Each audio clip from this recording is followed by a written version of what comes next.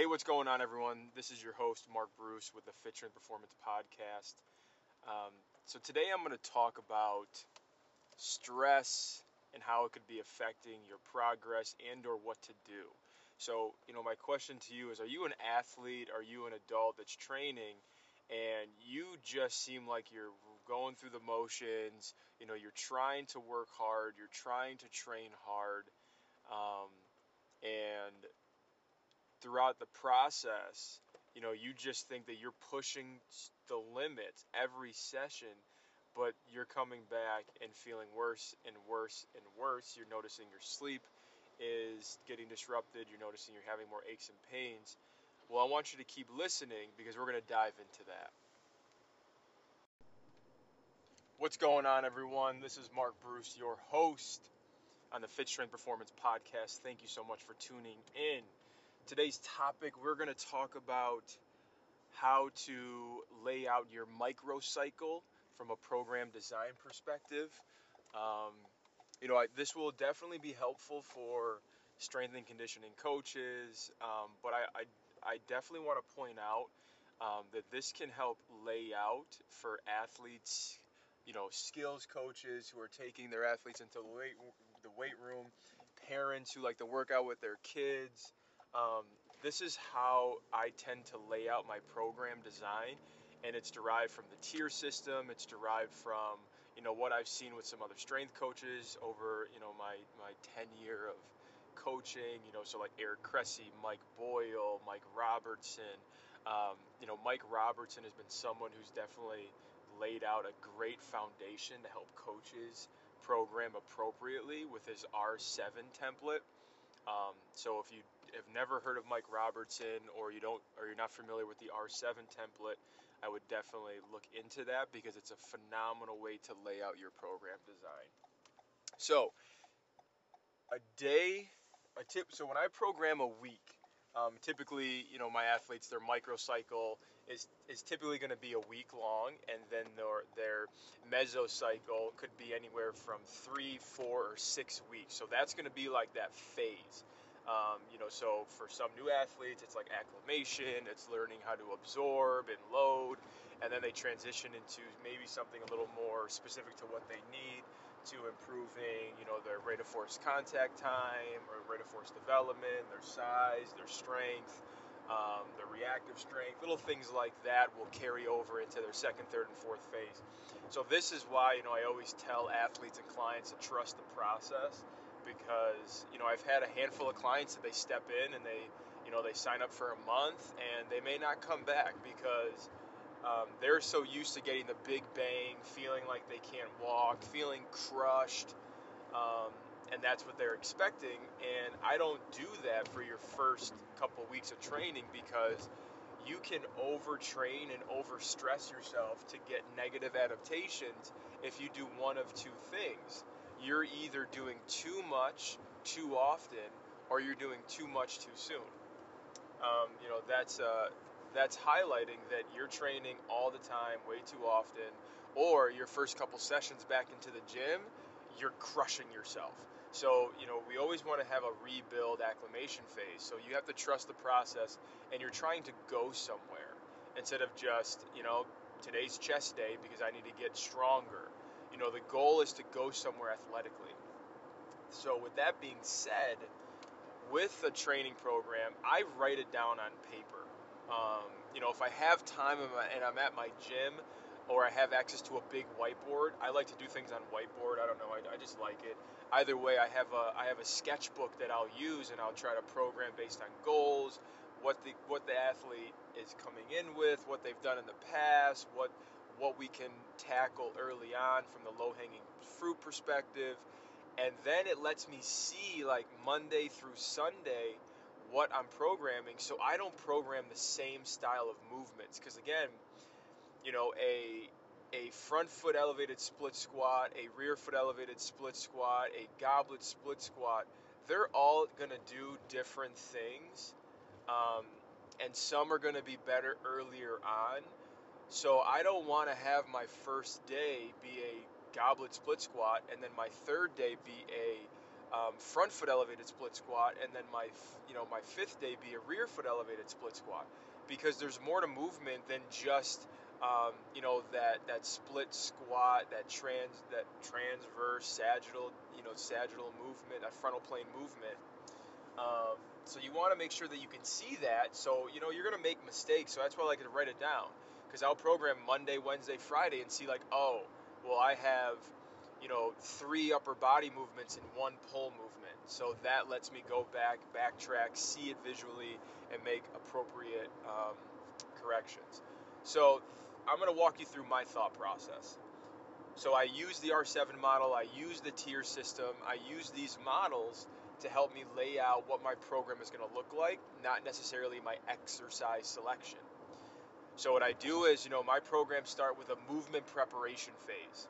So that's going to be getting the body prepped for the training session.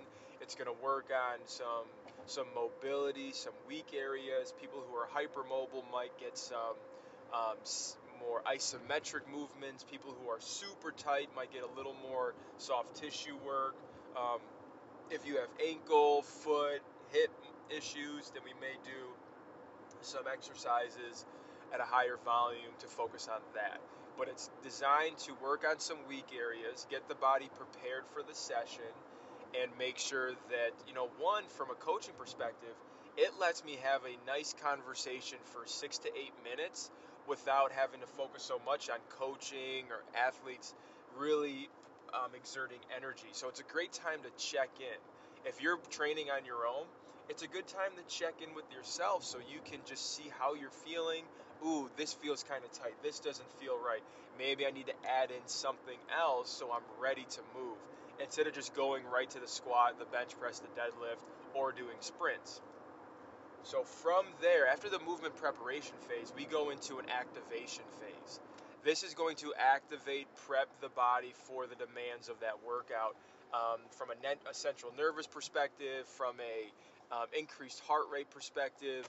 So this is going to help elevate the heart rate a little bit more, prepare the ankle complex, prepare your energy systems for the demands. I don't really like going from dynamic stretches right into a plyometric sprint. I like to prescribe lower level plyos like skipping, A skips, B skips, C skips, crossover steps, maybe some resistance band, lateral pull, like in out hops, maybe even a little ladder. Ladder could be good for, anywhere from 3, 4 to 6 minutes of work, just to just to work on coordination, to work on stiffness, to work on stability. So I like to program those kind of movements into the activation phase. Once we move on from the activation phase, and this is where, this is your preference in the activation phase. If you think like some maybe upper body, posterior shoulder, some dead bugs, some core work is appropriate because you like how it, kind of teaches the hips where to go, get the hips in alignment. We want to stress posture and position, so doing little things to help improve posture and position, but gets the body revved up and ready to perform. That's fine. That's going to be that's your model. Me in particular, this is like an extended warm-up of skip series, maybe wall count marches, low box, pogo hops, low hurdle, single leg, um, hurdle hop and sticks, maybe some low-level skaters to really work on, stiffness in the ankle and things like that. Once we get to there, we go into our performance phase. Now, the performance phase to me is the athletic movements, your power, your explosiveness. So on my day 1 sessions, that's going to be a linear vertical focus. So that's going to be your sprinting, your broad jumps, your box jumps, so the first block is going to be, from a linear vertical perspective, is going to be sprinting on, so we may start with sprinting, sled marches, resistance band, heel butt kicks, resistance band broad jumps, a medicine ball underhand throw, and then we'll transition into plyometrics. So, it could be like a repeat broad jump. It could be a box jump. If I have an athlete that's coming like twice a week, we'll combine linear and vertical. If I have an athlete coming 4 times a week, we'll have a linear day and then a vertical day, because we can focus on different qualities. So with that being said, that the linear day, or if an athlete's coming once a week, or twice a week, the linear vertical day will be linear for the first block of the performance phase, where we work on sprint mechanics, marching, broad jumps, medicine ball underhand throws, and then we may transition into a vertical power phase, where it's going to be box jumps, hurdle jumps, um, medicine ball, slam variations. So that's the performance phase for that day one. And then we do our resistance training. So that resistance training for day one is typically, your total body lift, which from the tier system could be a deadlift, an Olympic lift. Um, I go with deadlift variations because I can get more bang for my buck teaching earlier on. Then from there, we'll finish down the resistance phase to, some resilience or conditioning training. A lot of times it isn't your typical conditioning training. It's going to be more of a metabolically demanding weak point training. So it could be posterior shoulder work, it could be hamstring work, glute work, it could be, some additional sled work or some bike sprints. For some of my athletes who are overly training each week, it could be a recovery session, right? Or it could be a cool down. So working on, bringing the heart rate down, working on some mobility, couch stretch 90-90, some breathing techniques, things like that. So that's what we are going to do for the resistance phase for day one. My day two, I like my athletes to give a day off, but if they don't, that's why I like the total body sequence, because now I don't have to overprescribe, lower or upper. If my athlete's legs are really sore the next day, I may be able to go a little bit more upper body movement. So with that second day, same movement prep. We usually run through the same movement prep for 4 weeks, and then your activation phase is going to be something primed to that day. So day two is more that lateral frontal plane day. So it could be, maybe some, in and out hops. It could be like some, for younger athletes, a single leg hurdle, lateral hop and stick, little things like that. Um, it could be something that teaches, the trunk how to, how the hips to move, but your knee staying stable over the toe. It's probably going to have some form of stiffness in the ankle complex, like lateral A skips, low hurdle lateral hops, continuously moving fast.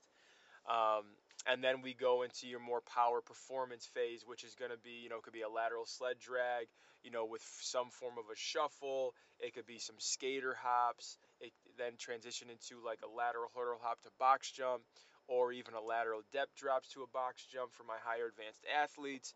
And then we'll pair that with a medicine ball movement. So, that block will be about 2 exercises. Um, so for the lateral athletic phase of running laterally, crossover steps, we'll pair 2 exercises to complement each other. And then for our, the power, it'll be, a plyometric with a medicine ball variation that complements one another, working on the fascial system. And then we go into the resistance phase, which is going to start with that lower body focused movement. So some squat variation, safety bar squat, front rack, crossover grip, front squat, box squat, split squat. For my higher level pro guys, it could be like a low box, step up, something along those lines to really improve the lower body vertical production standpoint. And then we trickle down, hitting upper lower, core movements and posterior chain movements. And then just like day one, we're finished with a metabolically demanding circuit, whether it is focusing on the posterior chain, the glutes, something along those lines. And like I said, for our advanced athletes or overprescribed athletes, it could be a cool down, because that's going to help them adapt and see the results that they want. So that's your day two. Day three, and again, same thing. If I have an athlete going Monday, Tuesday, I want them to take Wednesday off. And if they don't take Wednesday off and they come into the gym, we will prescribe them more of a recovery lift. And then we will go to our day 3, which is a multi-directional rotational day. So that means that we are, same movement prep. Our performance phase is going to be more focused to, our activation phase is going to be more focused to opening up the hips, changing direction, whether it's single leg, rotational hops, or hip turns with resistance band or a medicine ball, little things like that. And then we'll transition into our performance phase, which is some rotational movement, rotational box jump to a single leg landing. Um, it could be some skater hop variation that's a little more advanced. And then we go down into our resistance phase, which our third day is usually an upper body focus day, a vertical or horizontal pressing movement, and then same thing, a total body sequence after that, finishing with some, conditioning, resilience training, or a cool down at the end. If I do have an athlete coming a fourth day, what we're doing is we're seeing the weak points. So either day 3 or day 4, depending on the athlete, we may not do any advanced power explosive movements simply because they're probably playing their sports, so they're getting it. So I'll save 20 minutes at the end to do an actual conditioning session. So that could either be your third day or your fourth day where we're really applying some form of conditioning, where they're going to see an effect. So it could be a 30-minute lift, 10-minute movement prep, getting the ankle complex warmed up, getting the upper body prep for that lift, and then we spend the last 20 minutes doing some form of conditioning. That could be day 3 or day 4. Day 4, like I said, same thing. If we did conditioning on day 3, day 4 might be more of a change of direction combination with lateral and rotational, because that's a lot of athletes' weak points. So I hope that breaks it down as far as the microcycle program design. And again, this program will probably repeat for 3 or 4 weeks with changes depending on what the athlete's feedback is. So if you have any questions, again, email us at mark@fit-strength.com. Like, subscribe, share if you believe this could help someone really get to the next level. Thanks for tuning in. I look forward to talking to you next time.